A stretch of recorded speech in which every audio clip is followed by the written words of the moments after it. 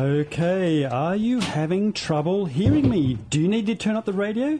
Do you have trouble listening to conversations? Maybe you can't pick out voices in the pub. Maybe your ears aren't working quite as well as they used to. Well, our guest today is a pioneer of hearing research. She's an energetic scientist and entrepreneur helping the growing number of us who are having problems following conversations. It's my great pleasure to welcome to Fuzzy Logic Dr. Elaine Saunders, hearing specialist, researcher and managing director of Blamey and Saunders. Hello, Elaine. Hello, Rod, and thank you for asking me to the show. Oh, it's a great pleasure. Elaine, how bad is Australia's hearing problem? It costs us billions, literally, in direct and indirect costs, and there are 4 out of 5 people who have hearing problems in Australia do nothing about it. It's about 3 million people. And what does it mean to the average person to have hearing loss? It means exactly as you described it. For most people who have mild hearing loss, it means they start to find it hard to hear in difficult situations. And it's a bit like walking around with lead weights on your feet and wondering why your legs are tired at the end of the day. It's tiring. It affects almost every aspect of your life. It's a form of sensory deprivation, really. And it goes on to cause even worse problems in that the hearing nerves that aren't getting enough activity kind of lose their function. So it affects the hearing nerves and it affects the brain. So it's pretty severe to do nothing about it. So does it have a real economic impact on an individual apart from their social effects? Absolutely. It's very well documented that untreated hearing loss restricts career growth. At its extreme, it may be unemployment. At its less extreme, it may be underemployment. You know, maybe you miss that promotion because your boss thinks that you're not paying attention or you've got a bit vague. It has very direct effects there, and when corrected, there is just about 100% correction rate in terms of career growth. So now your background, you have a history with the Australian Cochlear Implant Project. Now most of our listeners will be well familiar with that project, making a real difference to people who have profound hearing loss because of their cochlea. What was your involvement with the cochlear implant? I became a little bit involved in the program in the UK before I came to Australia. And when I came out to Australia, I actually came and worked as a clinical audiologist at the Alfred Hospital in Melbourne. And then I took some time off and had 4 children, where I worked a little bit in audiology and a little bit in a few other things. And when I went back to work full-time, I thought I really want to get back into the research full-time. So I went to the Bionic Ear Institute and asked Professor Graham Clark for a job. And Graham, who has been a bit of a mentor, took me on. So can you describe the cochlear implant? It sounds nice and easy. Just, drill a hole in the side of the head and insert something. What does it actually look like? Yeah, it's a little bit more complicated than that. I'm extremely impressed with the research that's gone on in Australia in cochlear implants over the last 30 years, I suppose. It's the cochlea is not right on the edge of the head. It's a few millimetres in, so a challenge for getting an electrode into the cochlea is that it's got to be inserted down a sort of narrow, dark, straight tunnel, but needs to be curly when it gets into the cochlea. So the cochlear implant is a way of bypassing the middle ear and the coding system in the inner ear and taking the stimulation to the brain by an electrical signal. So the easy conception of the cochlear implant is that I have a bung cochlea, I have the implant, and now my hearing is pretty much as what it would be. But what sort of quality of hearing would a person have with one of those? It's hard to describe. It's hard, I think, for someone with normal hearing to describe the quality. What I would rather describe is the result, in that I've seen many adults go from no hearing to hearing in background noise extremely well, and with children who have cochlear implants early, they're speaking pretty much normally by the time they get into school. So if we look at the results and what the brain does with that incoming sound, it's extremely effective. So you've seen it make a real difference to someone who otherwise would have profound hearing loss? Oh, absolutely huge. And I was privileged to be part of the program that developed the latest generation of electrodes. And if I can just mention the young woman who was the first recipient of that newer generation of electrodes, she was managing with almost no hearing as an actor, and it was my privilege some years later to help her choose her wedding music, and that counts as one of the happier moments of my life. Wow. So with the cochlear implant, she could hear her wedding music? Absolutely. What a wonderful thing that must be. Yeah, yes, I was just thrilled. She is a very good user, and she's also very articulate about how she hears sound. So it's not sound as you and I might hear it, but it's very effective, and it's a really good demonstration of how the brain adapts itself to interpreting sounds in a different way. Right. So now a particular challenge of the cochlear implant is the electrode, the thing that actually connects to the hearing nerve. Yes. What are some of those challenges? Fundamentally, the cochlea is very, very tiny, and it's a very complex structure. It's a very delicate structure. So the challenge is to get a number of electrodes enough to get in a complex sound into a very tiny space. So the process works by having something a bit like a hearing aid on the outside, which codes the sound, and then it's transmitted to the implant itself, which is embedded in the skull. It's very thin, very small, and that signal is then transmitted into the electrode in the ear, where the impulses go to the brain. So the challenges are that it's got to be medically safe, it mustn't cause any damage, and it has to reproduce a very complex world of sound and reproduce the function of the inner ear. Right. Are there any challenges because it's a foreign body inserted into your body? There are constraints. The materials that it's made of have to be biocompatible is the technical word, but they have to be suitable for staying in the body and in the body's chemicals and for a long time, possibly forever. Oh, and do they last forever? Do you know, do they have to be changed at some stage? Usually not. In Australia, Cochlear's tagline is partners for life.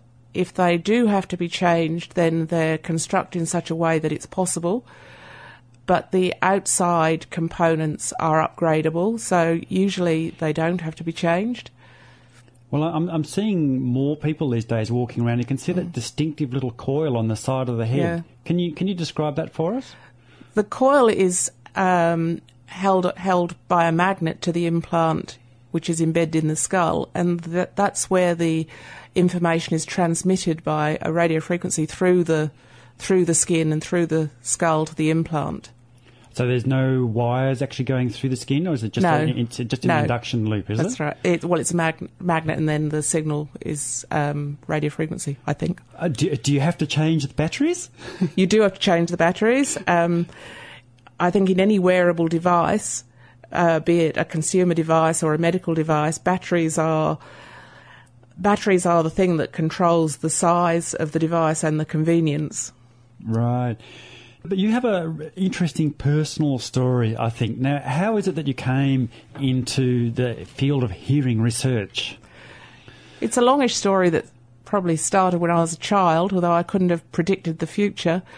My dad had otosclerosis, which is a condition of the middle ear, which can go into the inner ear, which meant he lost his hearing in his early 30s. I have to admit that as a child I thought he was a bit embarrassing at times because he said some slightly strange things.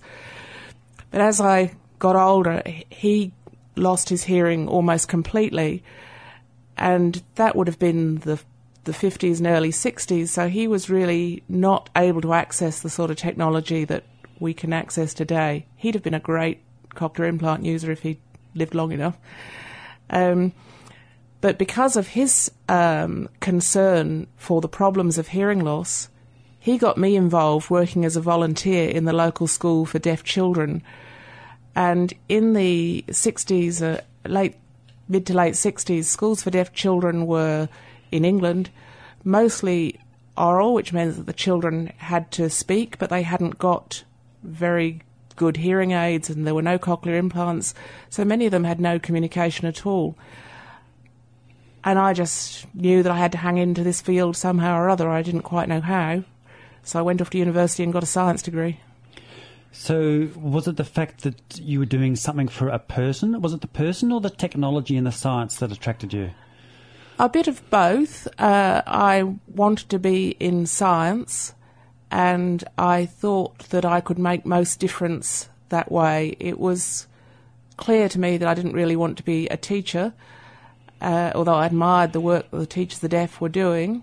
So I really wanted to make some contribution scientifically, but I didn't really know quite how. But I think it set the scene where I've taken advantage of technologies and enabling technologies as they've emerged, and I've been drawn to people who are really clever at finding solutions, and I think I've become quite good at putting teams together of clever scientists. So you're harnessing the energy of talented people, is that right? That's a really good way of putting it. Copyright, Rod.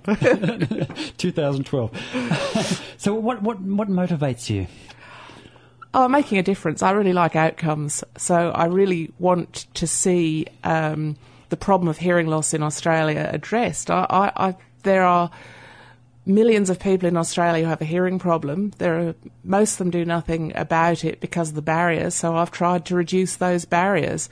So we've taken some of our signal processing learnings from cochlear implants and tried to make that available to everyone and at a cost that's not prohibitive. And then do you have a particular focus on the rural community and people who otherwise don't have access to medical professionals? Yes, absolutely. So we've developed a model at Blamey and Saunders where we've got 4 clinicians and we've got a technology repair in-house person as well, and the scientific staff, and are really developing a way to work with people all over Australia by phone, by internet, by taking over their computer, and by taking some of that cochlear implant style signal processing and taking it into hearing aids and letting people be more empowered and set up hearing solutions in their own time, be it, they're half an hour out from the paddocks or in the city, but that they can really take control themselves. Yes, well, we'll talk more about the business model of Blamey and Saunders and about how you bring hearing solutions to people who otherwise wouldn't have them. And our guest today on Fuzzy Logic is Dr. Elaine Saunders. You're listening to the Fuzzy Logic Science Show, and I think we might cut to a bit of Nick Cave now, the Mercy Seat here on Community Radio 2XX.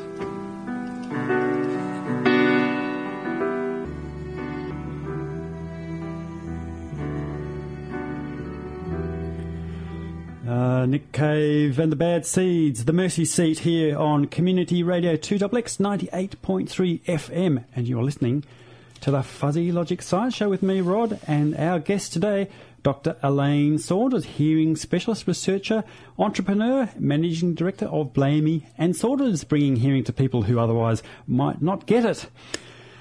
Now, Elaine, we were talking earlier about the Australian Cochlear Research Project. Is great landmark in Australian science. It's a conjunction of pure science and bringing something that actually making a profit for Australia, I should say, as well. But it was a very challenging project, you were saying, and tell us a bit more about that part of it.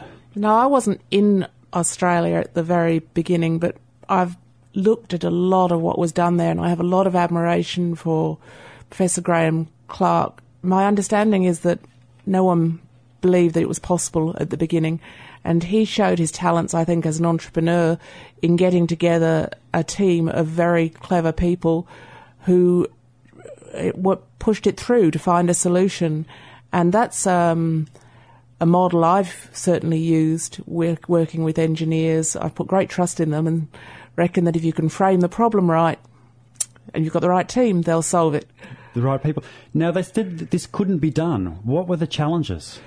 The challenges really are converting a very complex world of sound into the right signal to get into the hearing nerve.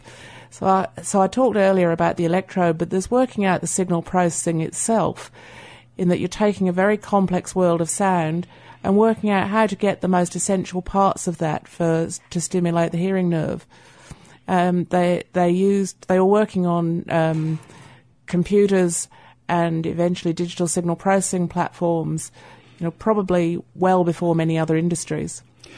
So I guess the easy concept of plugging into the brain is that it's just USB 3.0, but it's not quite that simple, is it? It's actually a body on the other side of that wire.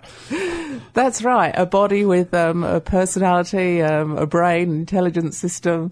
So there's a lot about attitude in becoming a successful user of any medical device, I think. But you talk about the signals, so I'm kind of imagining this nerve ending and it's got to get some voltages going down. Is that what's happening? Yeah, so at the outer end, the speech processor that's been designed takes the incoming speech signal, and there are various coding strategies that have been developed over the years by some very, very good researchers. And one of the components of that is controlling the incoming dynamic range of the signal, and we've been working with that with our hearing aids. So my business partner and was an inventor of one of the strategies that's used in cochlear implants today. So with a little bundle of nerves coming from the ear, is it one wire, inverted commas, wire is one frequency channel, or does it carry the whole spectrum? It represents the whole, or the most useful frequency spectrum. So it represents the range of frequencies that are most used by our hearing system. There are 22 electrodes within this narrow, tiny electrode, spaced apart so that it can take some advantage of the natural coding of the inner ear. And we had to work that out in order to make the cochlear implant work. Yes, there were some big divisions in the early days of cochlear implants as to whether it was best to put more or less information in. And the Australian team, which turned out to be probably the most successful device, had a multi-channel approach with a more complex stimulus. And I think that was the right way to do it. Well, history has shown that it was. It proved to be the right call. Yeah, absolutely. Now, let's not take it as assume that everybody knows how the hearing system works. Let's just backtrack a little bit. And can you give me a little simple description of, so there's these pressure waves coming through the air and they hit the side of your head, goes into this hole. What happens then? It goes down the ear canal, which is conveniently slightly bent. That's probably nature's way of trying to prevent too many things being stuck down the ear. Anyone listening who cleans their ear with a cotton bud, so I have to put in the bit that says, don't do that. No, nothing bigger than your elbow. That's right, nothing bigger than your elbow. Yeah. It is there partly for some acoustic reasons and partly to protect the ear. So the sound pressure wave hits the eardrum, which is called an eardrum because it's pretty much like the surface of a drum, and when it's hit by a sound wave it vibrates, and most of the sound goes through because of the tension that it's set at. And behind that are three little bones that rock backwards and forwards as a result of the movement of the eardrum, and that really acts, for the electronics people out there, as a bit of a step-up transformer. Are they called the hammer, the anvil and the stirrup, or the That's common correct. names, or the Stakies and the, I forget the other two names? Incus and the Malleus, but you're right the first time. So is that providing some sort of mechanical amplification? Yes, is that what it's doing? It is. So I've got this visualization of there's the membrane of the eardrum connected to these three little levers, and the levers are, well, they're levering. Yes, it's got two effects. One is that it's a lever effect, and the other is the handle of the first bone, the malleus, is quite long, and is attached to the eardrum, and the foot of the stapes, which is what connects with the sensory bit, is very tiny, so that's a bit like the high heel in the concrete. The pressure of the sound is amplified because it's being converted from the initial pressure against a big long handle of the malleus into the tiny footplate of the stapes. So it's just like, the weight of a person with a high heel on is makes a worse impact on the new concrete than someone who was wearing a snowshoe. Okay. So the whole thing is cranking up because how much does the eardrum actually move in response to the quieter sounds? It's very small, isn't it? It's very small, and I have to say I've forgotten. I think I was reading before we went on that it's like 4 atoms wide or something. It'd be something like that. Unbelievably small. It's very, very small. You're not aware of sound waves in the air around you. I mean, they don't hit you. So we're talking about very, very small signals. Right. So the job of the middle ear is to mechanically enhance that vibration. So we've taken the transition from variations in air pressure, which is a sound wave. Yeah. We've converted that into a mechanical movement. Yeah. In the middle ear. Yeah. And then what happens? Then what happens is that the stapes hits or vibrates against another tiny window in the cochlea or sense organ, which is a complex organ which converts the signal into a neural impulse. So that's kind of it's to the nerve system. So it's in there that it's taking that mechanical impulse and turning it into an electrical impulse. Uh-huh. So it's a pretty sophisticated little organ, and it's very tiny, but when there's damage in there, it's usually irreversible. When there's damage in the mechanical part, it can quite often be corrected by surgery, and many people will be familiar with the condition of a glue ear in children, where they get fluid in the ear and it either dries up or may be drained away, and it's correctable, it's reversible. So what does the cochlea actually look like? It looks, it's a tiny shell-like shape. It's a bony outside, and inside it's divided into compartments with some thin membranes. It's a very, very delicate structure, and it's connected to the balance system, so often disorders of hearing and balance go together. Mm. And then it goes into the rest of the grey matter, right? Yeah, so the nerve, I'm trying to think how to describe this in words, and I'm making visual analogies here to Rob. I want everybody to imagine Elaine's hand waving through space. With the nerve going up through the middle of the shell. It's like, if you can imagine something like a periwinkle shell, the nerve would be going right up through the middle and spanning out through the different circuits of it. And that going the other way, the nerve then goes through quite a complex pathway up to the brain, and it crosses over, so it gets partway up the nerve pathways and divides, very similar to the optic system, divides so it goes up 2 sides of the brainstem to the brain, which is, we use 2 ears to hear, particularly in background noise, and that's partly why, that it's that complex pathway in the brain that takes the sound up both sides. Okay, well, so now with the hearing aid, and to help our poor people who have hearing loss, you developed or have been part of the project to develop Australian technology to construct hearing aids. Now, a hearing aid is basically just an amplifier, right? It's a bit more than an amplifier, and the reason is because the coding that goes on in the cochlea is actually a lot more complex than just amplifying, just taking an amplified sound. So when with people with normal hearing, you hear a very wide range of sounds, what we call the dynamic range, from the softest sounds you can hear to the loudest sounds you can hear. When you lose your hearing, what happens at different frequencies is that the soft sounds become harder to hear, but the loud sounds sound just the same. So what you have is a very reduced dynamic range of hearing. Now, the challenge for a hearing aid is to get this big wide world of sound and at different frequencies get it into this reduced dynamic range of hearing. Old-fashioned hearing aids, if you went right back to the 20s, 30s, 40s, actually right through till about the mid-80s, would have just been a straightforward amplifier.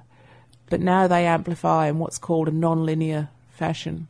So the old amplifiers would have just pumped the sound up right across past your level of comfort? They all had, or from, actually I'm not sure what date this would have been introduced, but by and large they had ways of limiting the output so that they would be past your level of comfort, but they wouldn't be past the level of safety. And they had quite crude ways of limiting the output. All right, so let's just go into the concept of dynamic range, because it might not be that obvious. No. And I'm thinking for those of us who have digital cameras, if you've taken a picture of a sunny beach scene, you've got your kids dancing in the sand, and then behind is the sun, and the sun is all blown out, and there's this washed out area of your photo. And then at the same time, you've got parts of the photo in the foreground which are dark. So that's the dynamic range, because you've got this balance between really dark and really bright. So is it the case then with the dynamic range that you have this balance between very soft and very loud? Is that the kind of thing that you're talking about? That's right. So you've got to find a way of getting that whole picture in. So you're trying to hear the whole picture. And to do that, what has been used for some time is compression techniques, which does exactly what the word says. It takes a sound and compresses it. And it does introduce some distortion. So it takes the tops off the highs? It amplifies differently according to the level of the incoming sound. Right.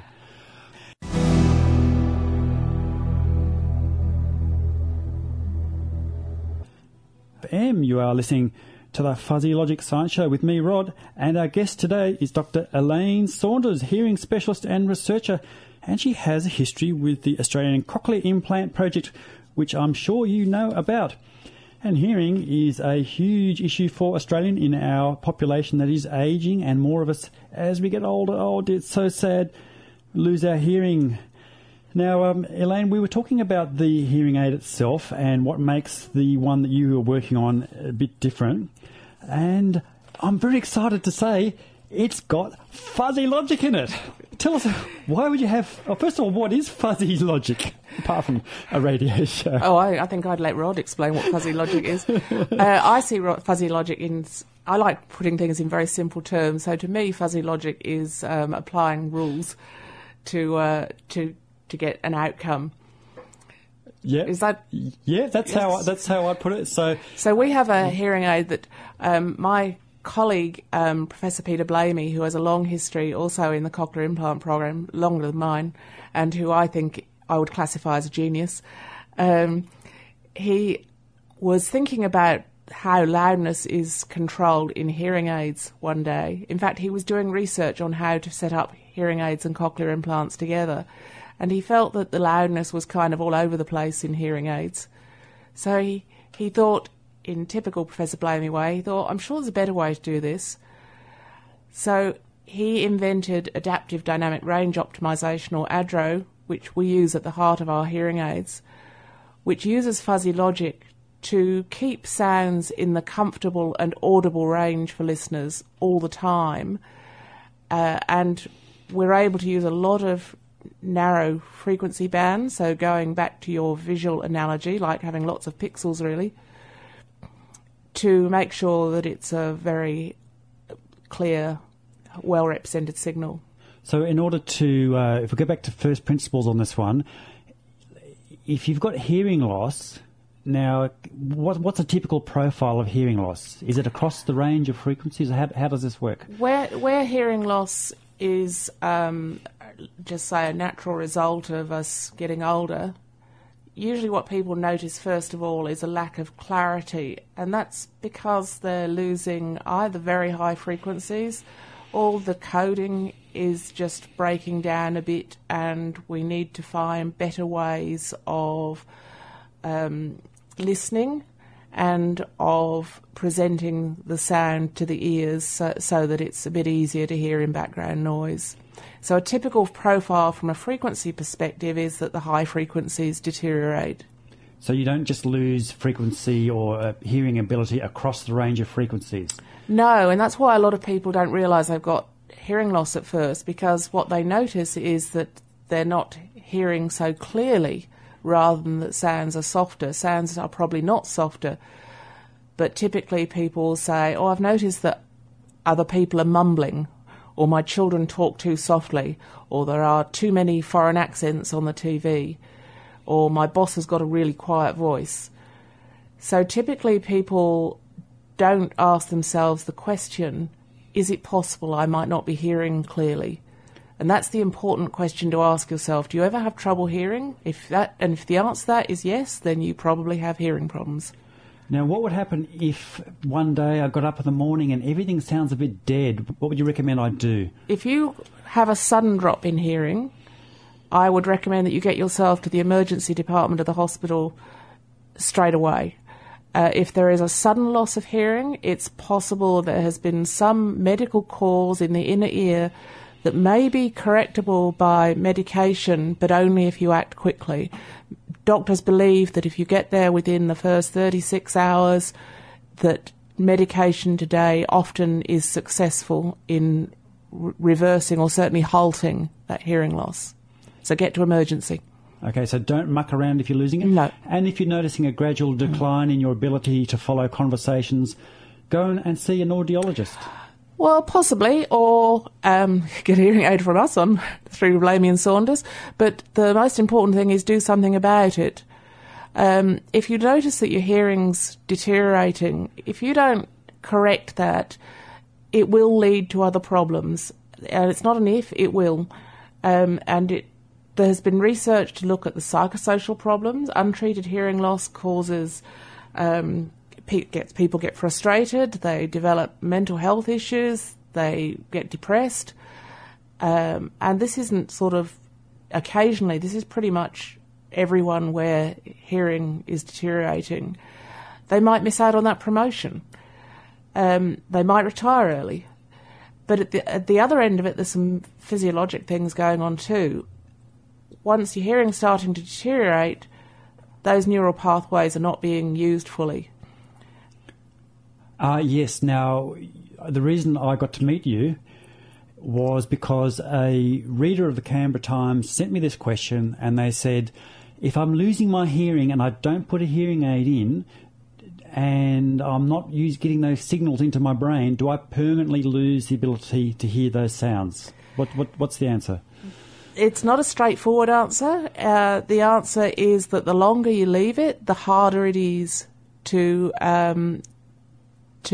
regain access to those sounds. And if you leave it too long, then it is permanent. So a lot of elderly people going to get hearing aids find it really, really hard to understand the sounds through the hearing aid. And that's because the hearing pathways and even possibly part of the brain has just lost the use of coding the sound.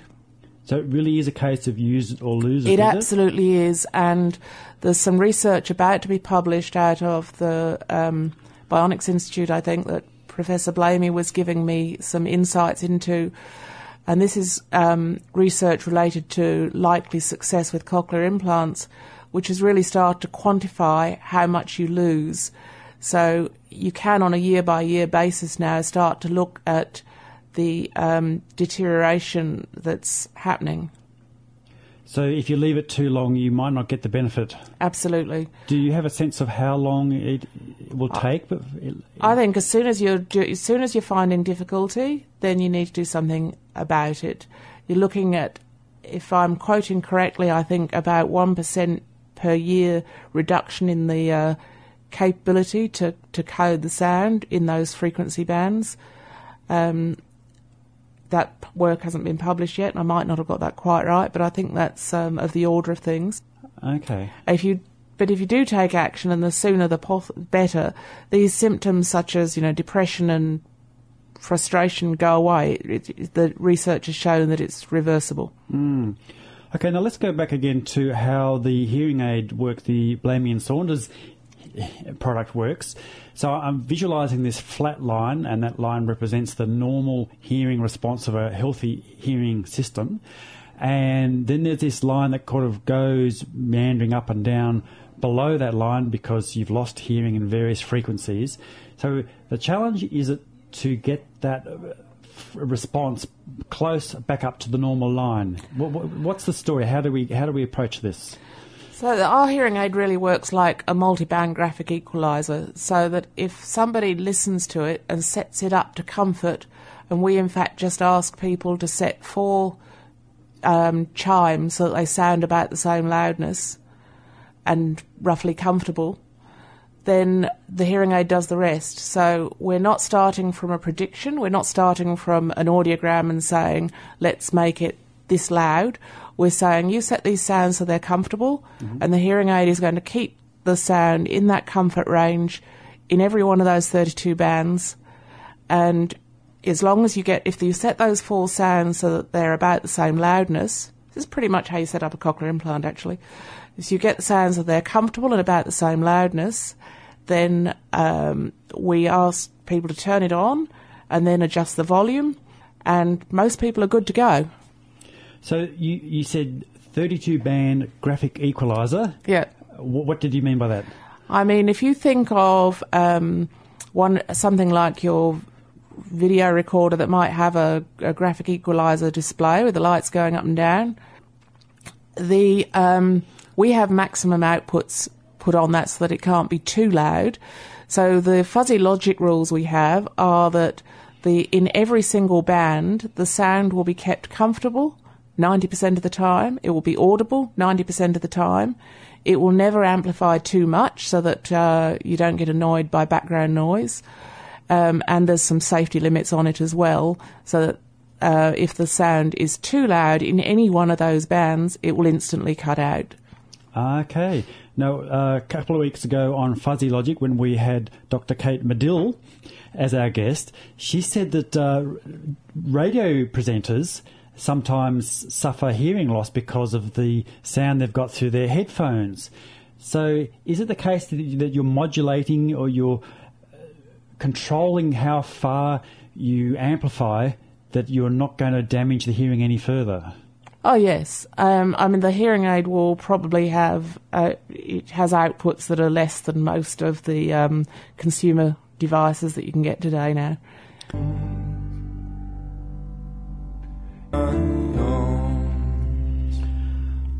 Some beautiful mellow tones there of Nick Cave and the Bad Scenes Into My Arms. And I hope you could hear that well, but I hope your hearing is up to picking up the beautiful strains of music that he was issuing forth there. You're listening to Fuzzy Logic here on Community Radio 2XX, and our guest today is Dr. Elaine Saunders, hearing researcher and entrepreneur. Now, Elaine, is there a particular person in your life who was an inspiration for you to getting into this field? My father certainly was an inspiration in getting into it. He roped me into working with children in the School for the Deaf in Derby. I don't think I really, as a child, understood his problem, but working with children who couldn't hear was certainly an inspiration. So, yeah, my father. I wish he was alive to see what we're doing, actually. Yes, yes. Now, you're on the cusp of science and business, and it's a bit of an uneasy relationship, I guess, because the mindset of somebody who's in science, is it different from someone who's in business? I think that what's important is to value what you're doing and to think about how it can be used in wider use. I love taking science out into the area where it's going to be used. And I know that my colleague, Professor Blamey, does. So getting science out to people means that everyone can benefit. And there are thousands of people using the technologies that have been developed here.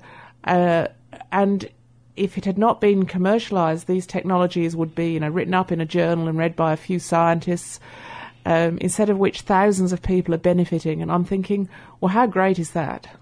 It's a wonderful thing. So it's one thing for it to be in a science journal, in a lab, in a test tube. Yeah. But you're saying that's made a real difference to people. Are there particular challenges that you found in making a profit out of scientific research? Oh, it's a hard path. I mean, we've got to where we are after a long-ish journey. So it can be a hard path going from that lab to a successful business. Australia has some terrific science, some terrific inventions, and we've really got to get very clever at getting that into commercialised outcomes. Is there particular advice you would give to somebody who was thinking of doing something similar to what you've done? Hang in there. Yeah, absolutely hang in there and be determined. I think that's what you have to do. You've really got to have the idea and the science. You've got to have the passion and the will, and then you'll get there. Are there particular pitfalls that you would say to look out for? Don't be deterred by failure. We have developed this through another company, which was some of the technologies were developed through a company that was funded by Australian venture capital and some Australian government grants. And our first customer, we were selling technology to other hearing aid companies, and our first customer went broke. Nothing to do with us, but that could have been a huge setback. But we just got up and kept going. So the pitfall is don't be deterred. If something happens that's negative, just keep pushing. Now, you've done something a little different in the way that you're offering this technology to the consumers. How is it available? We wanted to reduce the barrier of cost as well as and access. And we also believe and know there's a lot of evidence to support that people are very good if they're in control of their own hearing. So we're delivering our technology direct to the consumer over the internet. And we've developed a clinical model behind that. We have 4 clinicians and technical staff, so we can really support people at a distance. And if they have a question, they get to us and it's answered within hours usually, either by phone or by email, or we can take over their computer and help them program. But the technology has enabled us to have a business model that really reduces the cost and reduces the barriers to access. So there's no excuse for people not to do something about their hearing. So if I wanted to get a hearing aid, and as it happens I do, what do I do? I just go onto the internet, and then what happens? Yes, you go onto the internet, find our company, Blamey and Saunders Hearing, and send an inquiry, and we'll always answer every question, either by a phone call or by an email exchange. And then they order. Hopefully, most people need 2 hearing aids, so order the hearing aids and they get a programmer box, and it just plugs into their Windows computer. As long as the recipient, as long as you can use a mouse, you can set these hearing aids up. It's really simple. Okay, so this box arrives at home. Yeah. I peel off all the packaging, and with great excitement I tear it open, or not, carefully not to damage what's inside. There's a hearing aid, there's some software. Yes. And then do I plug the hearing aid into the computer, or how does it work? Plug the hearing aids into a little programming box, which is plugged into the computer, and you launch the software. There's a little video to show you how to connect the wires if it isn't obvious. There's a whole book of instructions, but we make it very easy. And then you just listen to 4 sounds and balance them so they sound about the same loudness, and then make sure the volume's right, and you're away. But what about the role of the traditional audiologist? What do I do there? A lot of people prefer to go to an audiologist to have face-to-face contact. In fact, we have our own clinic in Melbourne as well, and people come from all over Australia to see us. We charge a fee for service there. We charge the same price for the hearing aids, but we charge for our services. So for people who prefer face-to-face, then they can go to an audiologist, and should do. And often older people will prefer that face-to-face. And also, if there are any medical signs attached to the hearing loss, then you should either see a doctor or an audiologist. So if you have ringing in the ears or dizziness or one ear much worse than the other, then it's really a good idea. And we've got some more details about that on our website, but there are hearing loss conditions which can be treated and should be. Yes, just to relate my personal story here, when I did have hearing loss, in fact, I had on Fuzzy Logic a couple of the old audiologists from the clinic who treated me, and I went and had an MRI scan. And there's a particularly nasty condition called acoustic neuroma, I think, which is a tumour on the acoustic nerve. And I went into the MRI machine. In fact, I played on that particular program some of the sound effects that you get out of an MRI machine. Have you heard those? Yeah. What was your memory of that? I haven't heard them as a patient, but I'm aware of how loud they are. There's some quite good YouTube clips actually on how to deal with your first MRI. Yeah. And some particularly good ones from children, actually. Yeah? Really? Oh, I can remember it made this quite alarming, a range of sound, like wah, wah, wah, wah, clunk, clunk, clunk, chink, chink, chink. Yeah. And it went on for about 20 or 30 minutes. But luckily, dear listener, I do not have one of those nasty tumours.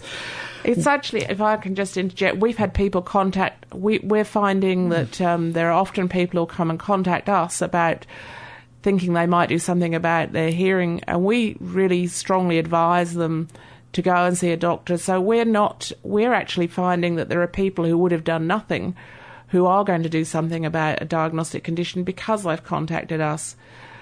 So we certainly always send people back to a doctor if we think that that's warranted. With any health condition, yes. Well, that brings us to a close here on Fuzzy Logic, and it has been a great privilege to have as our guest today Dr. Elaine Saunders. Thank you very much for coming on to Fuzzy Logic today. And if people want to contact you? If the best way is to contact us at info@blameysaunders.com.au, info@blameysaunders.com.au, and we'll answer any science questions. And we shall put a link up on our Facebook page, which you can find on the internet, and also we will podcast to Fuzzy Logic on 2xx.podbean.com. And this, thank you for your company today. Catch you next week. Lots more happening on Fuzzy Logic. Looking forward to another great year with you in science here on 2xx. Catch you later.